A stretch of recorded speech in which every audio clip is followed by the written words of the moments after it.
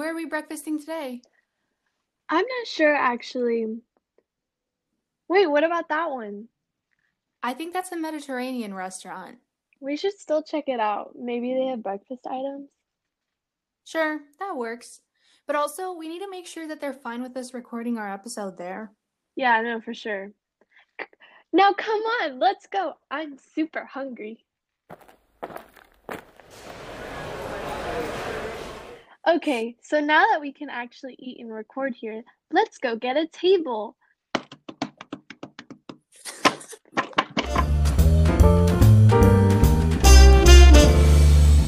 Welcome back, breakfasters. This is your host, Serby, And Michaela, back at it again. today's Breakfast Bar episode is dedicated to discussing all things college planning, from the application process to helping you find your perfect fit. We've got you covered.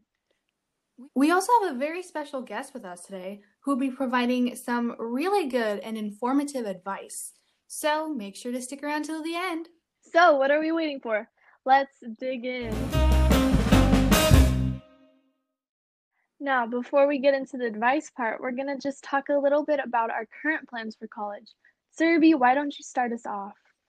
Well, I'm applying to 3 in-state universities because my mom kind of just wants me to stay in state for my 4 years. And then after that, like for higher studies, for my for graduate or post grad. I don't know what that's called.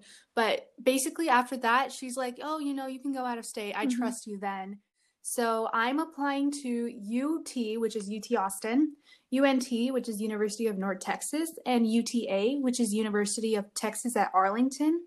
So 2 of these schools are safety schools for me, and one of them is a target school. And according to College Board, you're supposed to have 3 reach schools, 2 med schools, and 1 safety school. Well, some of y'all must be wondering, how do you know which one is which? Well, it all depends on your SAT scores and your GPA. Based off of that, you can actually just go onto your College Board profile, and then I think there's like this thing called Big Future under College Board where you can add colleges to your list, and then once you add them to your list, it will immediately tell you whether it is a safety school, a reach school, or a target school. A reach school is something that you can get into, but your chances are pretty less. A match school is something that is perfect. It is a target school, so that is the school that you will that's like your perfect fit school, and there's like a 50% chance of you getting in. And a safety school is basically a school that is, just below your grades and everything. So you are very, very likely to get into that school, but again, there's no guarantee. I know I said that I want to major in journalism and minor in film, but upon doing research, I'm planning on being a film major and minoring in creative writing. I want to be either a screenwriter or a director and maybe an author on the side, which would mean I would need to take a few creative writing courses as well, which is why I'm planning on doing the creative writing minor. But either way, I've made this decision because I realized how much I truly love films to the point that it is something that I would like to study seriously and just dedicate my life towards film and television. I also plan on doing a semester abroad during undergrad, maybe more. I plan on going outside Texas after undergrad, such as NYU, USC, or Columbia U, all of which have really good film and journalism programs. I'm trying to get as many scholarships as I can, as both me and my parents think that would work best for me and the family. Now, enough about me. Michaela, what about you? So, I'm looking currently towards environmental sciences. And so for college, I'm really thinking of getting my associates or my smaller credits through the Hazelwood Act that my dad got from being a veteran. It's basically free hours of tuition. So I basically have uh maybe like a year and a half paid for in tuition already from my dad being a veteran. I never really knew that I was going to get these hours because my sister, we planned on her going to college, but she's actually going to a trade school which doesn't take Hazelwood Act credits. So I'm going to use those hours for free tuition as long as I'm in state. So I have to stay in Texas. So right now I'm looking at maybe UTD, which is University of Texas at Dallas. And after I use all the Hazelwood Act hours, I'm planning on transferring to maybe a bordering northern state. Right now, I'm looking at University of Arkansas. The reason that I want a bordering state is because a lot of the bordering states by Texas gives me in-state tuition, especially the public schools. And I just want to take advantage of that while also kind of going further away from home. My parents have always kind of wanted to put me in a point where I can be ready to take care of myself financially, so they want to pay for all my tuition and make sure that I get my bachelor's, um, with them paying for it, but I wanna do my best to make it cheaper for them, so I'm looking at scholarships, and I know that I'm going to pay them back, in the future, but that's kind of where I'm at right now. But yeah. I really like all your ideas. They're all well thought out, and I think the Hazelwood Act too is really really cool because I wish I could get free credits Mhm. too. Like that would be so helpful for everyone, not just me, even Yeah. for like my family. They wouldn't have to pay You as have to much. thank my dad for that. He worked his booty off in the Air Force. Thank you, Michaela's dad. Thank you for your service and also for providing Michaela with the Hazelwood Act. Yeah. Now, the next part of this episode is going to be a little question and answer session on college concerns. We collected questions from other high school students in preparation for this and found out what they wanted to learn more about in terms of college application and planning in general. We asked the lovely Dr. Luque to help give us an in depth answer to some of the questions. Let's get started.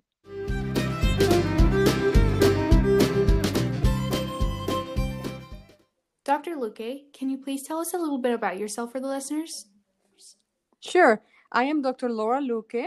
I was born and raised in Mexico, and I have been a college professor for over 10 years.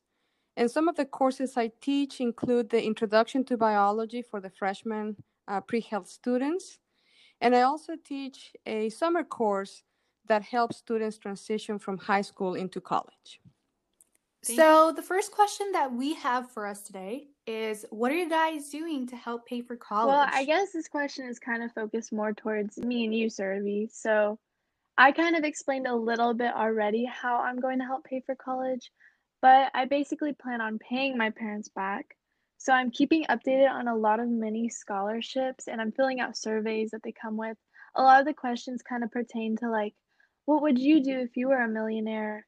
Or if I had a superpower, how would I use it? Things like that. And those kind of give you mini scholarships if you are chosen of like $1,000 or 500. It really depends. Just it there's so many of them that you can just jump through maybe like 20 of them a day. But something else that I'm doing to kind of keep track is this website called raiseme.com where you can put in your transcript, Mm-hmm. you put in all your extracurriculars, all your volunteer hours, and certain colleges who work with Raise Me will say, okay, if this student got an A plus in A push, we'll give them $1,000 or 500. And I've kind of built up enough micro scholarships for a few colleges. I know at Houston Baptist University, I have built up $37,000 for tuition. And in other colleges, I have maybe like $20,000 in micro scholarships accumulated. It's just really good to see. But I do keep in mind that none of these scholarships are assured.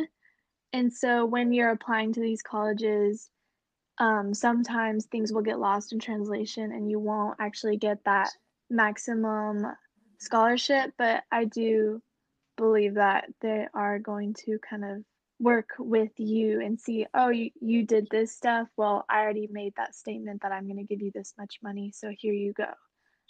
So it is not an assured scholarship, but it's really good to see that, okay, this college really honors this type of dedication to this work. So if that makes any Mm-hmm. sense.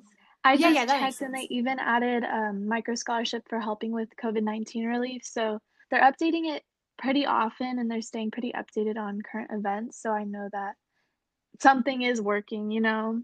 So Yeah, just keep that in mind. And it's really good to see because it also tells you target schools and reach schools. So that's another way to keep track of that stuff. Hmm. I too, like Michaela, use RaiseMe, but it's more so to keep all my information organized in one place rather than for scholarships. They even have the option to print out a resume based off of your profile.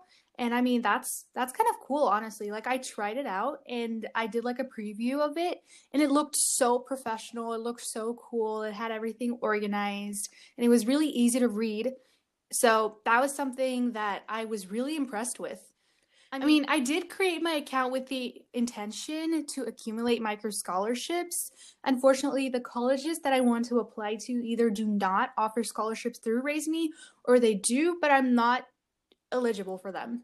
However, I did get a few emails from some of the colleges that I followed on RaiseMe, and some of these are even colleges that I'm really interested in applying. And they sent me information about applying and how campus life works and all that kind of stuff. So I would totally recommend creating an account on here because even if you don't get the scholarships, it'll show them that you're interested in their college. With that being said, this is not an ad for the website, but if someone from RaiseMe does stumble upon this and wants to, open up their purse or sponsor us or whatnot, I wouldn't be against it, and I don't think Michaela would either. We are at Breakfast Bar on Anchor. If y'all...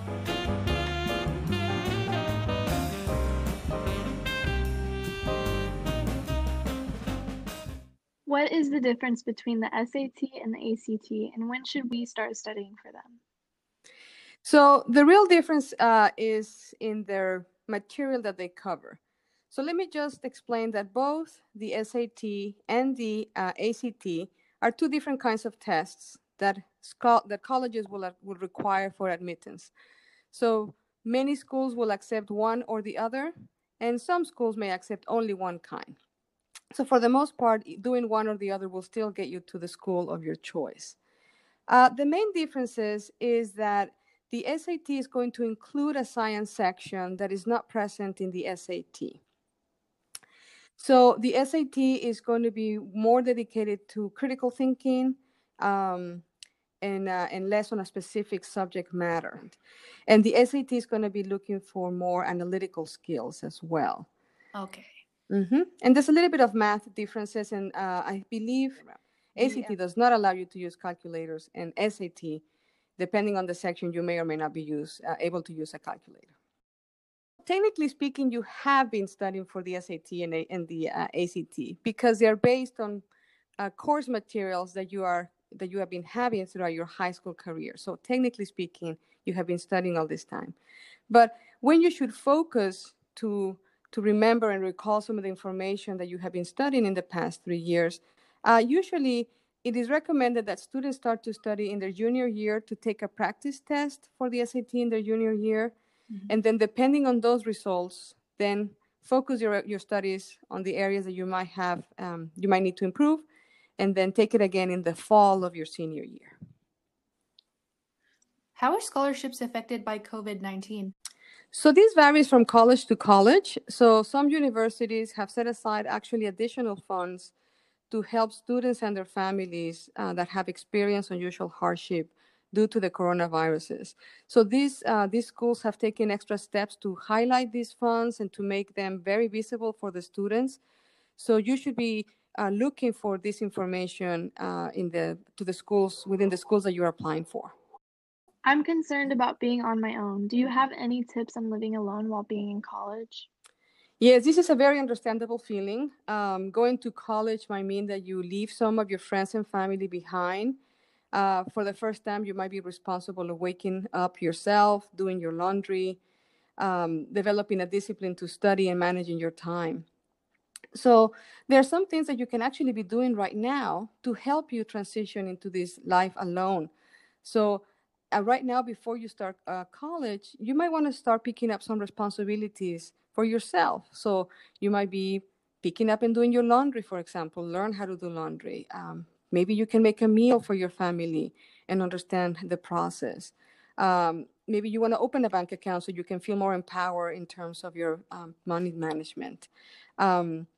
maybe you do your homework before you're told. So learning how to develop these disciplines and these responsibilities might start helping you living alone. And then while you're in college, there's many things you can do. So to help you in the transition from going in a family house to living alone, stay engaged with others. It's very easy to withdraw and stay by yourself. But the best thing you can do is to engage with others, join groups that might be of interest to you, find a faculty mentor, visit them during office hours, make connections with others. If you feel lonely and overwhelmed, there's many ways to reach out to either friends or family, of course, but also to your professors. And many schools have counseling centers in the event that the feelings become too strong for you to handle. What are some things I should keep in mind while writing my essays? That's a very important question. And I think the first thing I'm going to say is to allow yourself time to write the essay. This is not something that you can do the night before it's due. We recommend students to take anywhere from 1 to 3 months to think about their essay and write about their essays. And this is because we want you to take the time to think about what you want to say, but also to allow for time to proofread your essay. So check your grammar, your spelling. Also to allow time to have others read and look at your essay and give you feedback. So this will take time depending on the availability, especially of others, to give you feedback. So because of this, you do want to start early. You do want to allow yourself time to do this. And also when you write, be honest, say things that are true, and avoid cliches. Also avoid trying to come off as negative or judgmental. So try to keep a positive spin on your essay. What I'm concerned about is actually being accepted and being able to pay for college at all.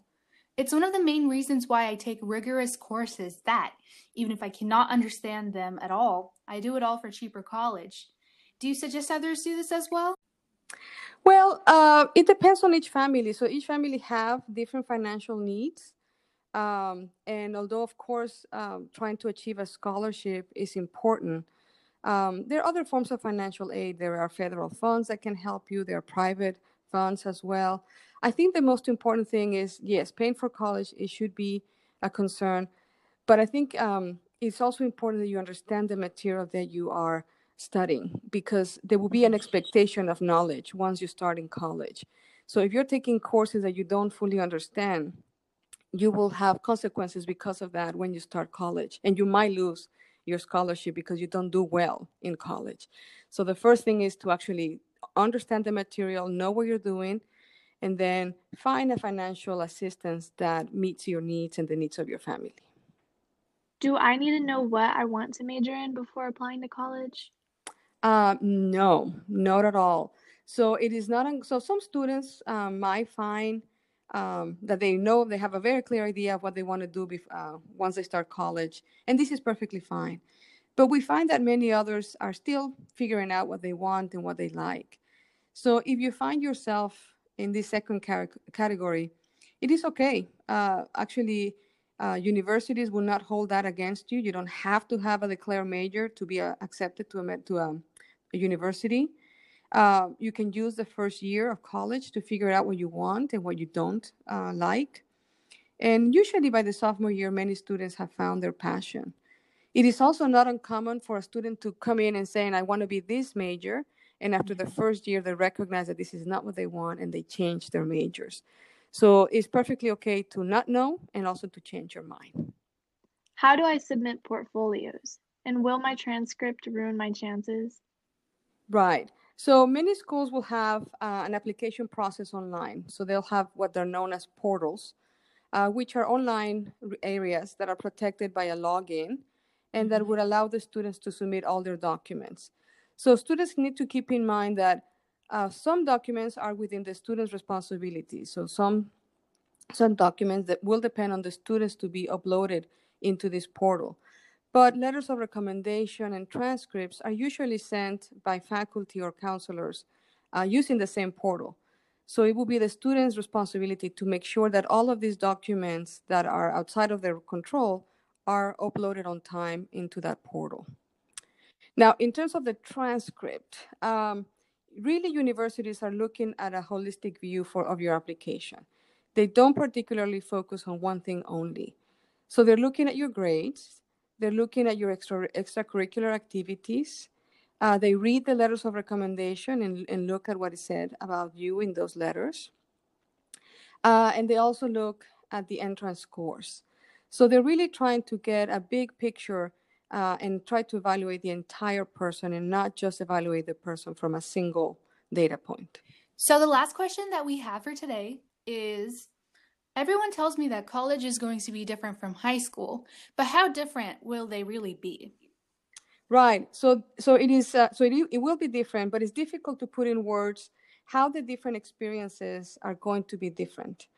So, like I mentioned earlier, there's going to be many changes that will take place once you start high school. Once you start college. So you're going to be living alone. This might be the first time that you share a room with somebody else or a bathroom with someone else. Mm-hmm. For some students, this might be a time where they move to a different city from their family and friends. So many of the changes have nothing to do with academics and have more to do with your social life and to adapting to really what it is, a new life. So that's a big component of the change. That's not to say that there are not some academic changes as well. So college is preparing you to become a professional in a particular field. Mm-hmm. And after you complete college, people will have expectations of knowledge. So, for example, if you are majoring as an engineer, well, when you graduate, there will be an expectation that you can build things or that you can put together electrical, circuits for somebody. So there's an expectation of knowledge. So because of that, then how you study and the depth of knowledge is very different from high school to college. So maybe in high school, you could get away with studying the night before and still do well on the exam. But for college, you might still be able to pull that off. But then going back to the engineering example, you need to retain that knowledge. So the material that was covered in freshman year needs to be retained so that you can build up for the sophomore year, for the junior year, and then finally when you graduate. So it is retaining knowledge that, in my experience, is the biggest challenge for students, is transitioning from studying for the exam and actually studying to learn the material. That is the biggest challenge for students. No, thank you for having me. I really enjoy talking to you today, and I'm so excited that you are concerned about this right now and that you're being proactive to do something about it.